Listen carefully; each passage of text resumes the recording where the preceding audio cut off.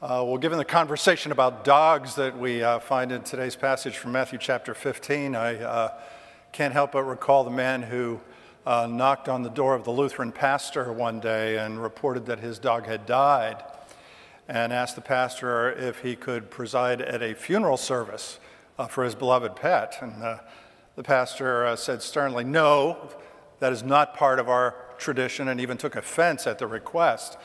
To which the man said he meant no harm and was even planning to make a $10,000 contribution in memory of his dog. To which the pastor said, "You didn't say it was a Lutheran dog." More about the dogs a little bit later on, but let me say first off and state the obvious that today's passage from Matthew chapter 15 gives us two very different and seemingly contrasting scenes and episodes from the life and ministry of Jesus, which raises the question of what they're doing together other than their chronological sequence and why we should care.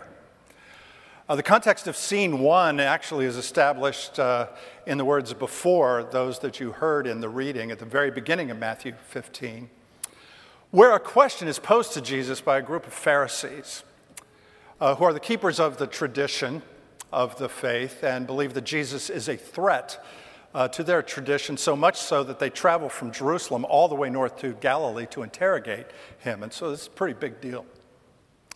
And the question that they asked at the beginning of the chapter was, why is it that your followers break the tradition of the elders and fail to wash their hands before they eat?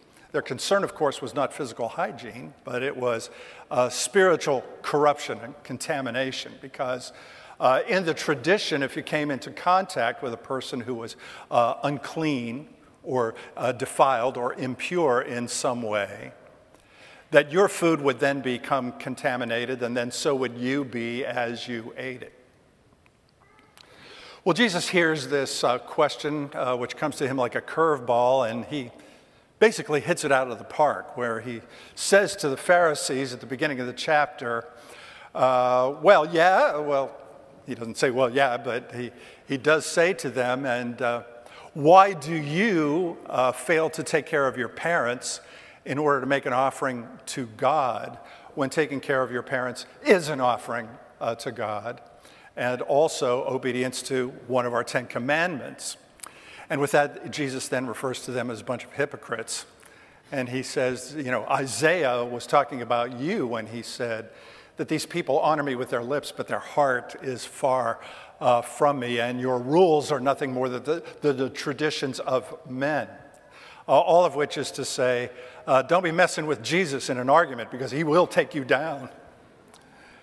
And then with that, the curtain rises on the passage that you did hear just a moment ago, when Jesus takes that exchange and explains to a group of bystanding followers that what defiles a person is not what goes into them, but rather what comes out of them. In other words, what makes a person unclean or unholy is not whether or not they keep and abide by a ritual or a tradition, one of which is washing hands out of many, many others, but rather being defiled has to do with what comes out of you, with the things in your life that are not of God by the way you live your life. Conversely, keeping the traditions and keeping the rituals of the faith, including hand washing, for example, do not keep and make you clean. Even though Jesus is not repudiating those traditions, because the fact is that we have a lot of them, and that's actually a good thing. But he is saying that faith is first and foremost an activity of the heart. It is first and foremost a relationship with God, which is then expressed in the things that we say and the things that we do, including our rituals, our traditions, and the way that we live our lives. And so that's why when a couple comes and says, we want to have our wedding at St. Andrew, we say, well, we're happy to talk about the wedding, but we also need to talk about the marriage. Because the marriage is the relationship that gets expressed in the ritual known as the wedding. Or when somebody from outside the congregation wants to schedule a baptism, we talk about the ritual, But we also have to talk about the relationship with God, with the family of God, which fundamentally is what baptism is really all about. And all of that's good. But then, as you heard, the scene changes in Matthew 15, and all of a sudden, if you'll pardon the expression, the sandal is now on the other foot. As Jesus makes his way north from Galilee to get away from the Pharisees, and he moves northward into a region that they would never go, known as Tyre and Sidon, which were the names of two Mediterranean coastal cities. And it was inhabited by a number of Gentiles, including people known as Canaanites.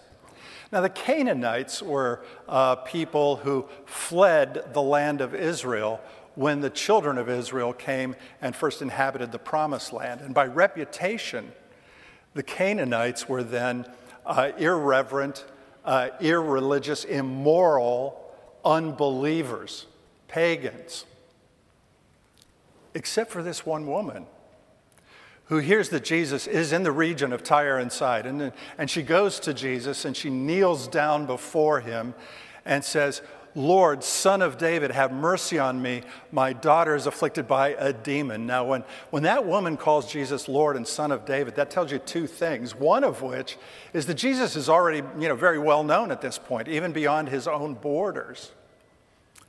And when she calls him Son of David, it tells you that she believes that Jesus just might be the promised Messiah of Israel. And so you never know in what unlikely place you might actually find faith.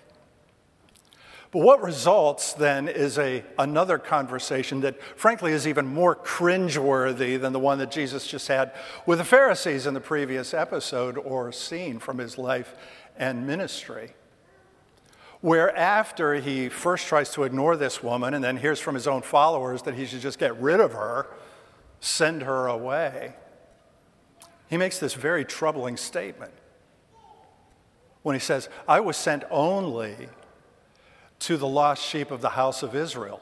And by implication, not to the Gentiles, certainly not to the Canaanites, and not to this woman who kneels before me.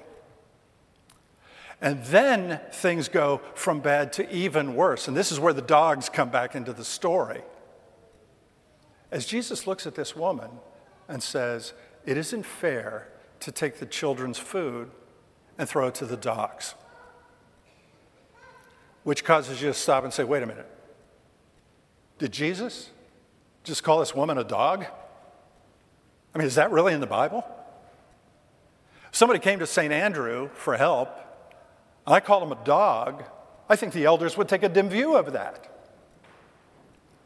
To make matters even worse, in that time, in that society, in that context, the term dogs was actually an epithet that was commonly directed to and described Gentiles, including Canaanites.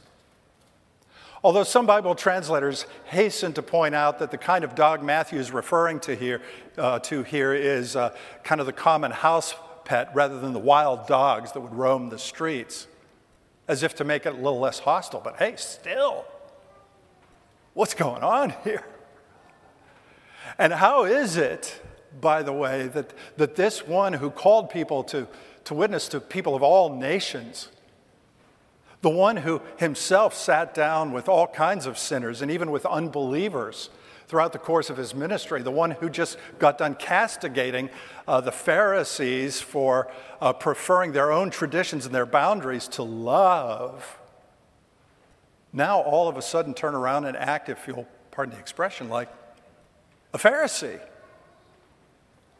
And if Jesus really is the Savior of the world, why is it that he says, "I came only for the lost sheep of the house of Israel"? And so if I was Matthew's editor, I think I would have probably said to him, "Hey, why don't we just scratch this part out, okay? Leave it out."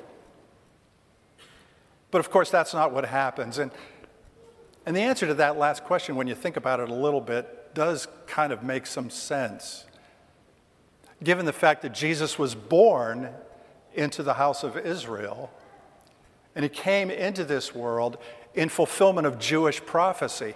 And if Jesus does not establish himself as the promised Messiah of Israel, then his sacrificial love, his message of freedom and peace and forgiveness and hope would never have made it beyond the house of Israel and into the rest of the world, including the Gentiles, which was always part of God's plan of salvation, and for which Jesus demonstrated that fact repeatedly in the context of his ministry to people.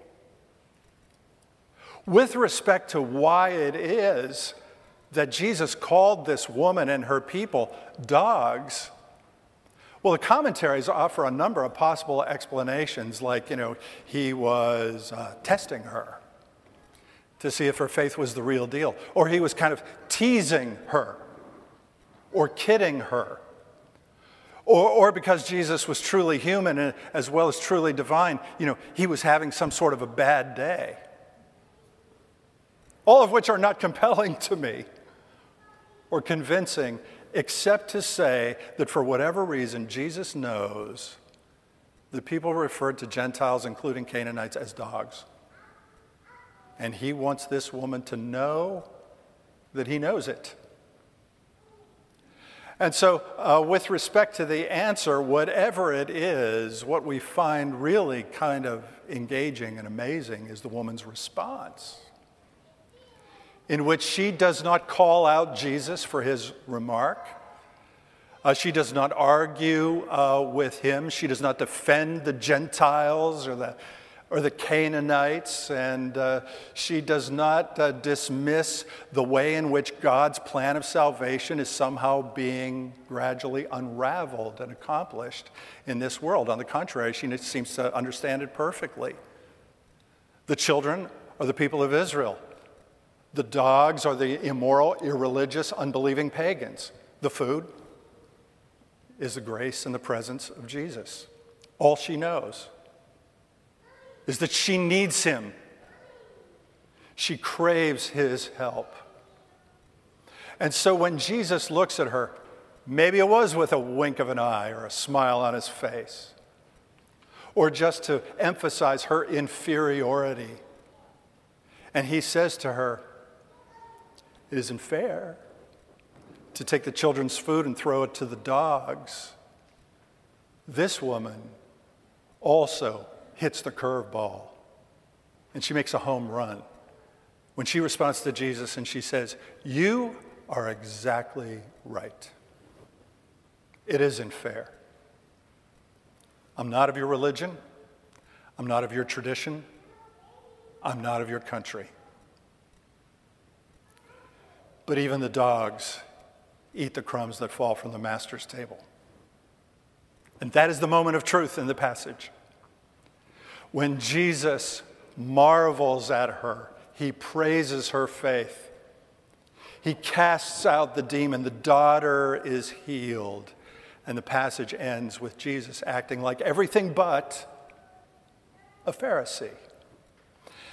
And so here we have these two very different and in some ways contrasting scenes and episodes from the life of Jesus, both of which find him moving outside the boundaries of acceptability and to enter into places of spiritual darkness.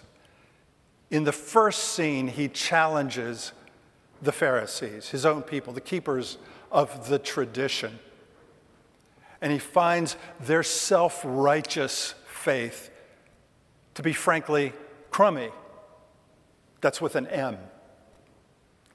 After which, then he turns to the bystanding crowd and he says, what matters is what comes out of your heart for the glory of God. What matters is a relationship with God that expresses itself in things that honor God, that reflect his presence and grace in this world. In the second scene, Jesus is the one who is actually challenged by a woman with whom he should have had nothing to do, who cries out to him from the depth of her soul, who requires him to step across the boundaries of isolation between Canaanite and Israelite, and who reminds him that even crumbs from God's table of grace would be a sumptuous feast for her, more than enough to transform her whole life. That is the faith that is worthy of the praises of God. And so that Canaanite woman's faith is also crummy, but this time with a B. And as a result, Jesus praises her faith. The demons are gone. New life begins. There's another great story that emerges from Luke 23 and the story of the thief on the cross who was crucified next to Jesus, except that unlike Jesus, of course, he was actually guilty of his crimes. After the crucifixion, the thief on the cross stands at the gateway to paradise. And the keeper of the gate looks at him and says to him, You are a criminal. You never kept the laws of God. You never observed the traditions of faith. You never went to the temple. You never made a sacrifice. You hardly know who Jesus even is. Why should you come into paradise? The thief on the cross had only one thing to say, one answer that he could give, as he replied to the gatekeeper and said, Jesus told me I could come. And so I'm glad that Matthew kept, by God's grace, this unusual passage enshrined in his gospel. And I do hope that they will help you and me and all of us together to find a God-honoring, grace-motivated relationship with the things that we do outwardly, the traditions that we keep as a way of glorifying God, and the boundaries that we cross, to take that grace to every person, everywhere, no matter who they are or what their background may have been, for the glory of the one who loved us from a cross, who cries out to us to come to him, who hears us when we cry out for his mercy and his grace, and who assures us that in him the final words are forgiveness and freedom and hope and life forever in Christ our Lord. And so, wash your hands. Remember your baptism. And take your crummy faith and go for the glory of God, the healing of the world, and the joy of your life. Amen.